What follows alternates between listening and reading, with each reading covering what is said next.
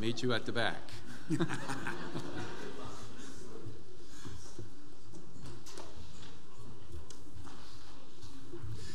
So our speaker this morning, Al Tricarico, is familiar to some of you, but not all of you. He spoke yesterday at the men's retreat. So let me give you a little background.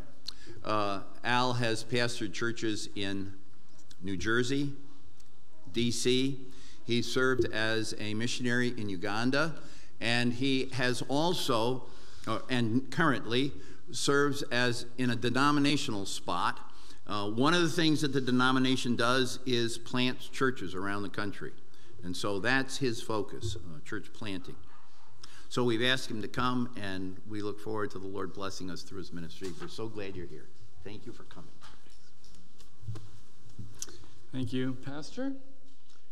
And thank you, everyone. We had a good time yesterday, I think. I had a good time. And I hope others did too. It is a real honor for me to be in your company today and to join you in praise. It's been a good morning already. And it is a special privilege that I have to offer to you the gospel of our Lord. And I'm going to deliver that message to you, but also to me. Every preacher needs to have ears to hear. Jonathan, Adge, don't you think? And you can be praying as I do that we would all sit under the voice of Christ, be encouraged by his grace, and be moved all the more to honor him in our lives. The text we're going to look at is 2 Corinthians 12. This is actually a continuation of the retreat, so it's the same theme that we have been taking up these last hours, yesterday, morning and afternoon. And I want us all to give attention to this, the very word of our Lord. 2 Corinthians 12, I'll read 1 through 10.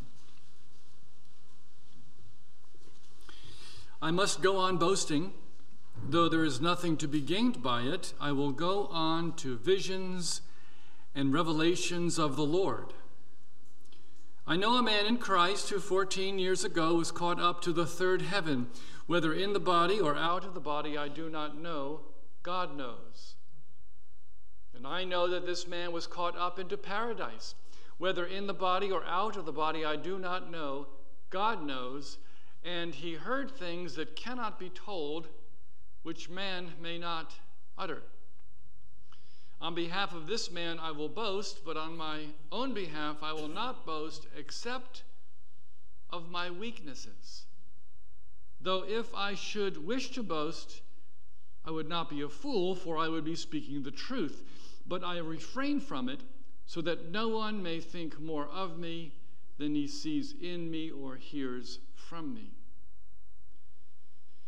So to keep me from becoming conceited because of the surpassing greatness of the revelations, a thorn was given me in the flesh, a messenger of Satan to harass me, to keep me from becoming conceited.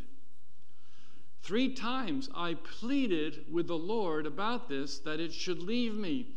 But he said to me, my grace is sufficient for you, for my power is made perfect in weakness. Therefore I will boast all the more gladly of my weaknesses, so that the power of Christ may rest upon me. For the sake of Christ, then, I am content with weaknesses, insults, hardships, persecutions, and calamities. For when I am weak, then I am strong. This is the word of our Lord. Let's pray together for understanding. Shall we do that? Lord, we do pray that you would be with us now. Give us the understanding we need of your will so we can know you and love you and serve you all our days. Give us power to believe and to conduct our lives according to what you have given in these precious words. What we know not, teach us. What we have not, give us. What we are not, make us. For the glory of Jesus Christ, our Savior. Amen. Is it possible to be too strong to be useful to Jesus Christ? I ask the question because I think that it is if strength is understood in a certain biblical way. And I get this from the paradox in 2 Corinthians 12:10, when I am weak, then I am strong. When I learn the deep limitations of my own resources and face debilitating hardships that make me cry out to God for relief, then I'm in a place where the strength of Jesus comes and does what I am not able to do. But when I am strong, self-reliant, confident in my own abilities, forgetful of my need for grace and dependency upon grace, then I fail. So, brothers and sisters, let me say to you and say also to me, let's not be strong in our own eyes. Together, let's boast in weakness and enjoy the power of Jesus Christ that rests on those who call upon him to come in strength. You may know that 2 Corinthians was written during a time when its author, the Apostle Paul, was under attack. There were people in Corinth who wanted to discredit him. They belittled his ministry, and they insisted that members of the church do the same. What an extraordinary thing. And what a difficult letter to write. What kind of letter would you write if you were attacked like that? Paul did some really great things in the almost 2 years he spent with his friends in Corinth.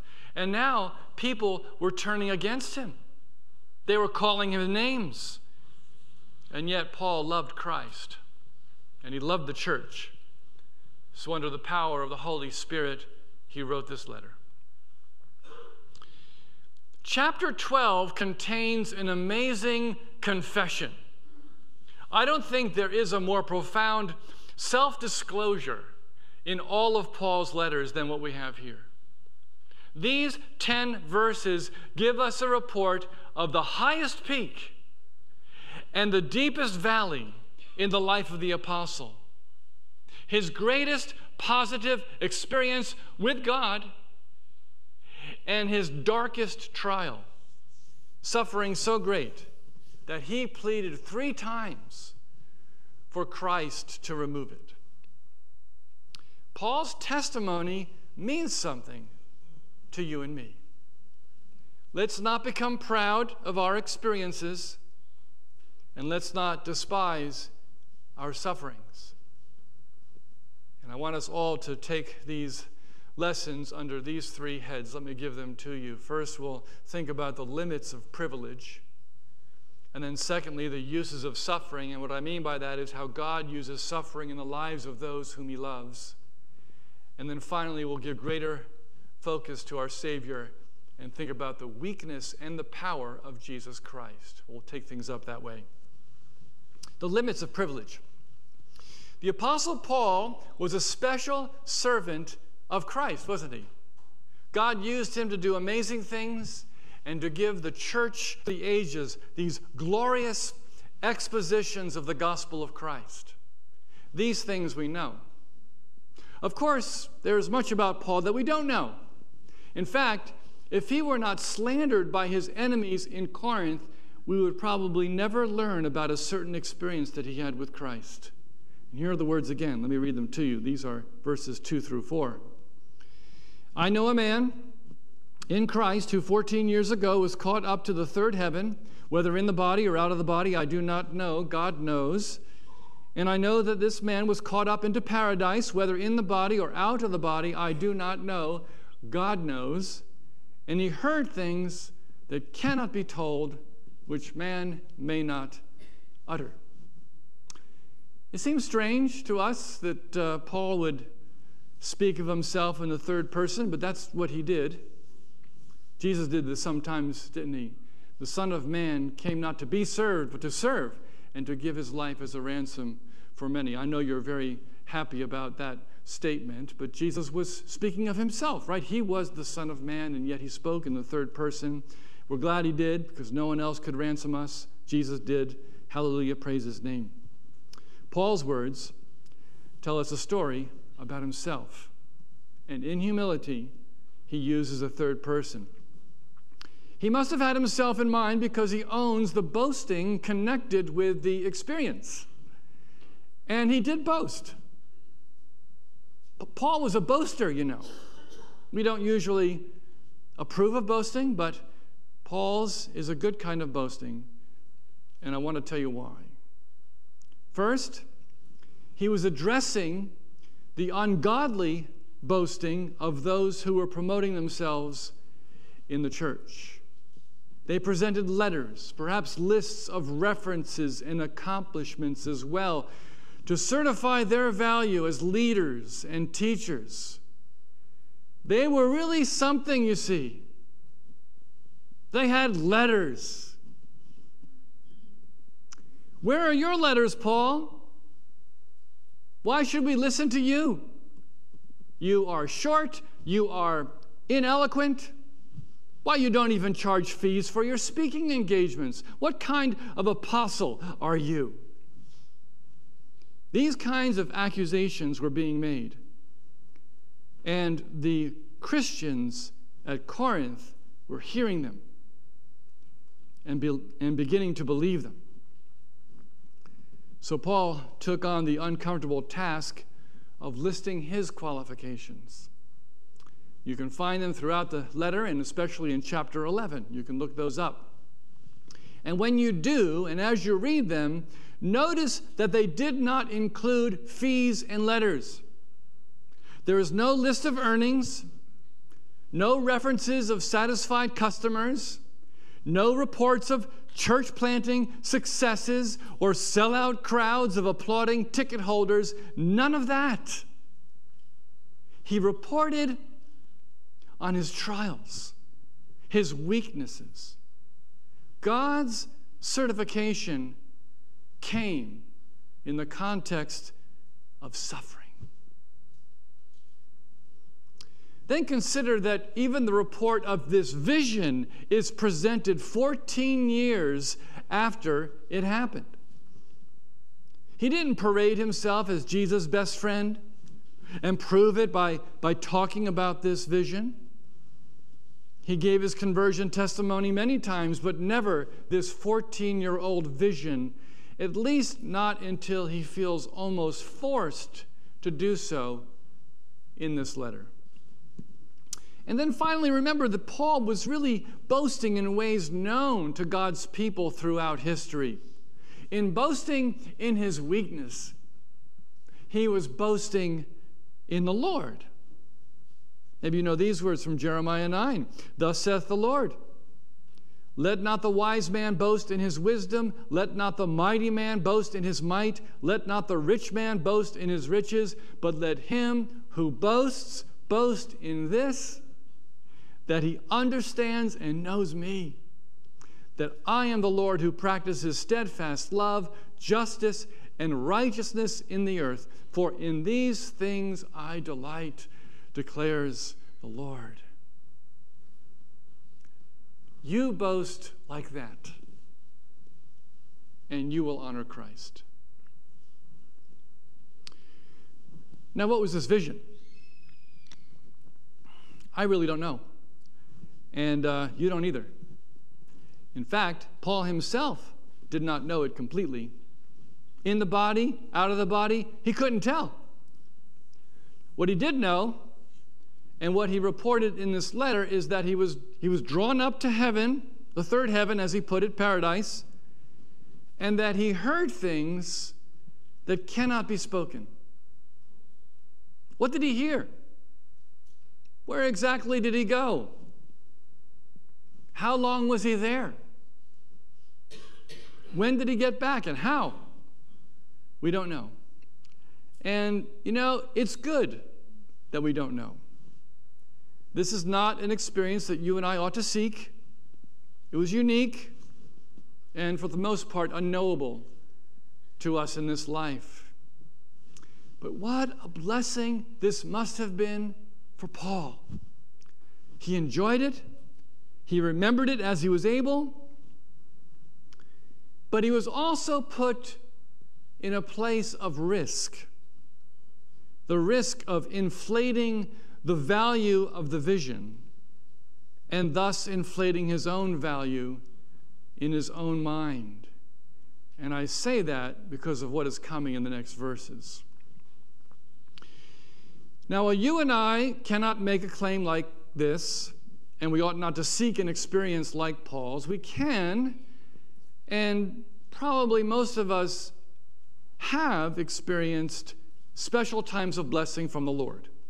Positive, feel-good, spiritual moments when we really enjoy the blessings of God and may be tempted to think more highly of ourselves than we should.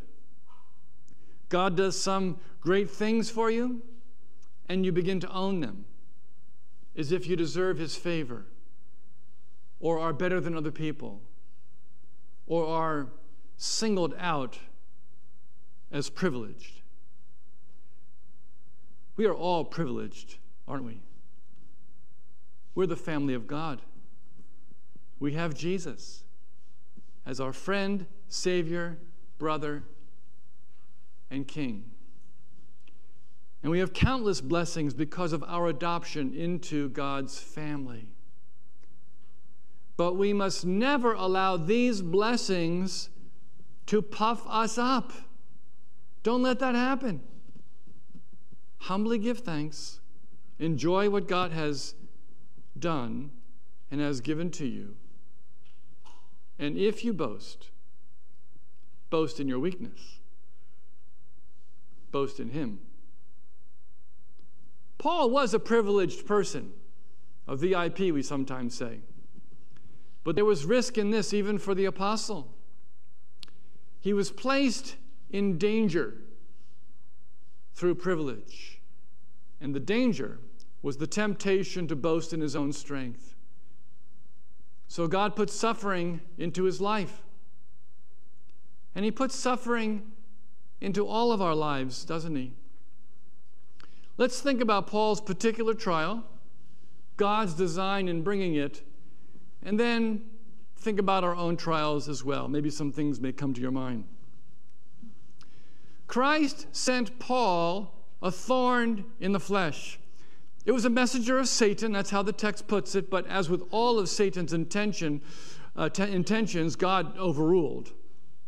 He used the darkness for his own good purposes, and in the case of the Lord's purpose, in this case, the Lord's purpose was to protect Paul from pride. Verse 7. So to keep me from becoming conceited, because of the surpassing greatness of the revelations, a thorn was given me in the flesh, a messenger of Satan to harass me, to keep me from becoming conceited. There it is. As our brother mentioned, my family lived in Uganda for some years, a very remote part of the country called Karamoja. And that section of Uganda, which is the poorest region of one of the poorest countries in the world, Karamoja, it is called by many the land of thorns. And that's a good name, because thorn trees are everywhere. And the thorns are very hard and sharp and really strong. The Karamojong people surround their villages with thorn fences to keep out intruders. And I'm here to tell you that is a very effective approach to security. I once got a bloody cut on my balding head by just walking under a tree and lightly brushing against a thorn. They can hurt. But they can also be managed. Just watch where you're going, where you're stepping especially, and if a thorn gets you, wash it up, be patient, healing will come.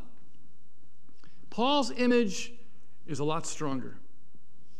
He did not want his readers to think that his trial was a manageable irritant. Paul's thorn, some say stake would be a better English word for this. His thorn was not a mere nuisance. It was an abiding agony. It's not known exactly what that was. You can read the studies, collect a nice list of possibilities. Most say it was a physical affliction of some kind. Whatever it was painful and brought Paul to a place of pleading. It must have been really bad because, as far as we know, Paul did not repeatedly beg for relief from his other really painful trials, like receiving 39 lashes from his enemies 5 times. 5 times. 2 Corinthians 11:24. What was it like for Paul to endure that kind of torture a second time, remembering the feeling of the first? Would you have pleaded for relief if you were faced with a second, third, fourth, fifth beating? No record of Paul seeking such relief. He might have, I suppose, but Scripture doesn't record it. And yet this thorn, this verse 7 thorn, was so painful, so agonizing, that Paul repeatedly begged that Christ would take it away. But it remained. Why did it remain? Let me give you 2 reasons, 2 ways that God used suffering in Paul's life. And the first one is specifically mentioned in the text. God's design was to keep Paul from becoming conceited. And this is not difficult to understand. Christ blessed Paul in ways unknown to anybody else. And he loved Paul too much to allow those blessings to stand alone. He combined them with suffering to protect Paul from himself. Brothers and sisters, do not despise the hardships that come to you. And they do come. They are God's loving instruments that he uses to show you that he is great, that you are weak, and that he is strong for you. Because if you experience only positive, affirming, comfortable things, you will begin to think too highly of yourself. And that is far more dangerous than any trial that comes. If everything always goes well, then how will you know that you're trusting Christ? How will you recognize your own weakness? And if you don't recognize your own weakness, how will you discover Christ's power? You won't. And that's the point. It's not that Jesus delights in your pain. We're never to think that. Not at all. He is a sympathetic high priest. He has compassion on you. He knows how you feel because he was here. And he felt the same things. But in his sympathy, he wants you to trust him, to rely on him, and to receive power from him. Your weakness and your recognition of weakness is the means that he has given for you to call upon him and to receive his power. And that's why Paul can say, when I am weak, then I am strong. And weakness exists in many different forms. For Paul, it was a physical weakness, probably, along with a trajectory toward pride. I think that's everybody's weakness.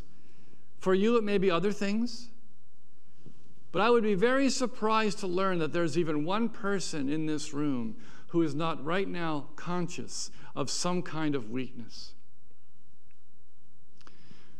Paul's problem was not the thorn, as painful as that must have been. That affliction, that thorn, whatever it may have been, was not the real disease. In reality, it was the treatment. And it was the treatment for far deeper conditions, namely pride and self-reliance. Paul's problem was not the thorn. And God brought that thorn to heal him in a far more deeper way. God's design in this was to protect Paul from pride. That's one thing. The second is this: God did not remove the thorn when Paul pleaded, so that Paul would learn to pray and to rely on grace. And Paul prayed. The Lord listened. The Lord did not do what Paul begged him to do.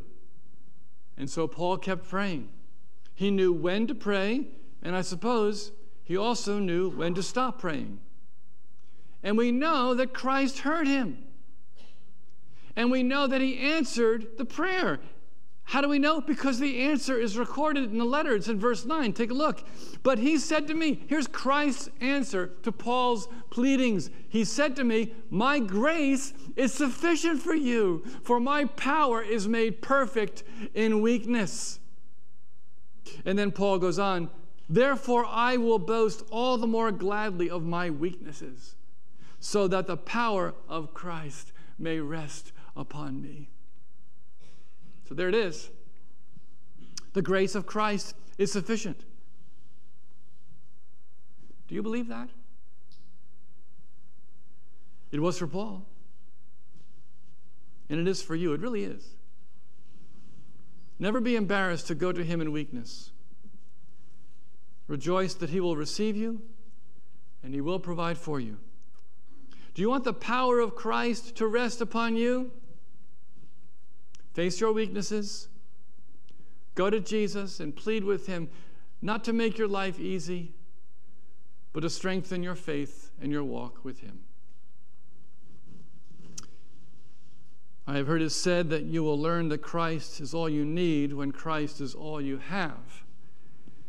And sometimes God seems to remove much of life's support in order to draw one of his precious children close. I don't know this personally yet, but I know some people who do. They know it well. Maybe you know such people. Maybe you're among them.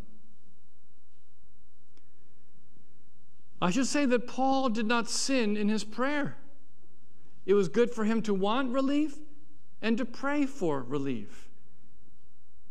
You can do the same. But life may not shape up the way you want. Well, go to Jesus and tell him that too. And then rest in his love.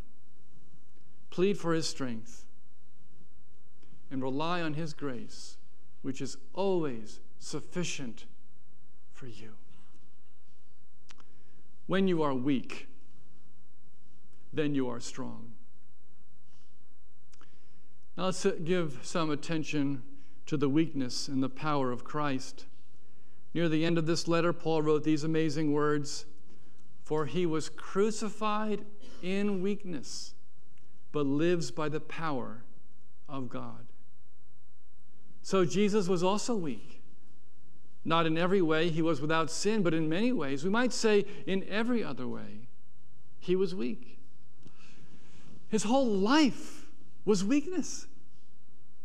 Despised, rejected, falsely accused. He was called a demon, a drunkard, a glutton, an illegitimate child, a Sabbath breaker, a promise breaker, and a blasphemer. He wept at a funeral and was deeply troubled by the betrayal of a friend. He felt every blow that came to him and every word of mockery hurled at him. Did Jesus feel the weakness that Paul felt and that we all feel? Yes, he did. Is he able to sympathize? Yes. But can he really appreciate what it means to plead for relief the way Paul did 3 times over? Yes, again. Turn back the clock from Paul's day just a couple of decades to the Garden of Gethsemane, Jesus did pray 3 times for the cup to pass. But with that prayer was the recognition that his Father's will must prevail. That's the way to pray. That's always the way to pray. For all of us. Jesus did not sin in asking because he was willing to accept the will of his Father. This does, by the way, put to rest the idea that you can discern God's leading through feelings of peace. Jesus was in agony as he thought about what was coming and as he knew what he had to do. The climax of Jesus' weakness came when he gave his life for our sins. He was crucified in weakness. Not that he had no power, but that he chose not to use his power to destroy his enemies or to escape their judgments. But he submitted to weakness and suffering and death for you, for your sake. For he was crucified in weakness, but lives by the power of God. The grave was not able to hold Jesus Christ. He rose in power, he lives by power, and he provides power to all who come to him in weakness. I hope you believe this. I hope that you can say with Paul, when I am weak, then I am strong. Jesus knows you. He is present with you. He is tender toward you. And he will provide for you. He completely gets how broken the world is and how difficult life can be when lived among the pieces. He understands, he sympathizes, and he is very pleased to give you the strength you need to face every trial of life. Glory to him. Let us pray.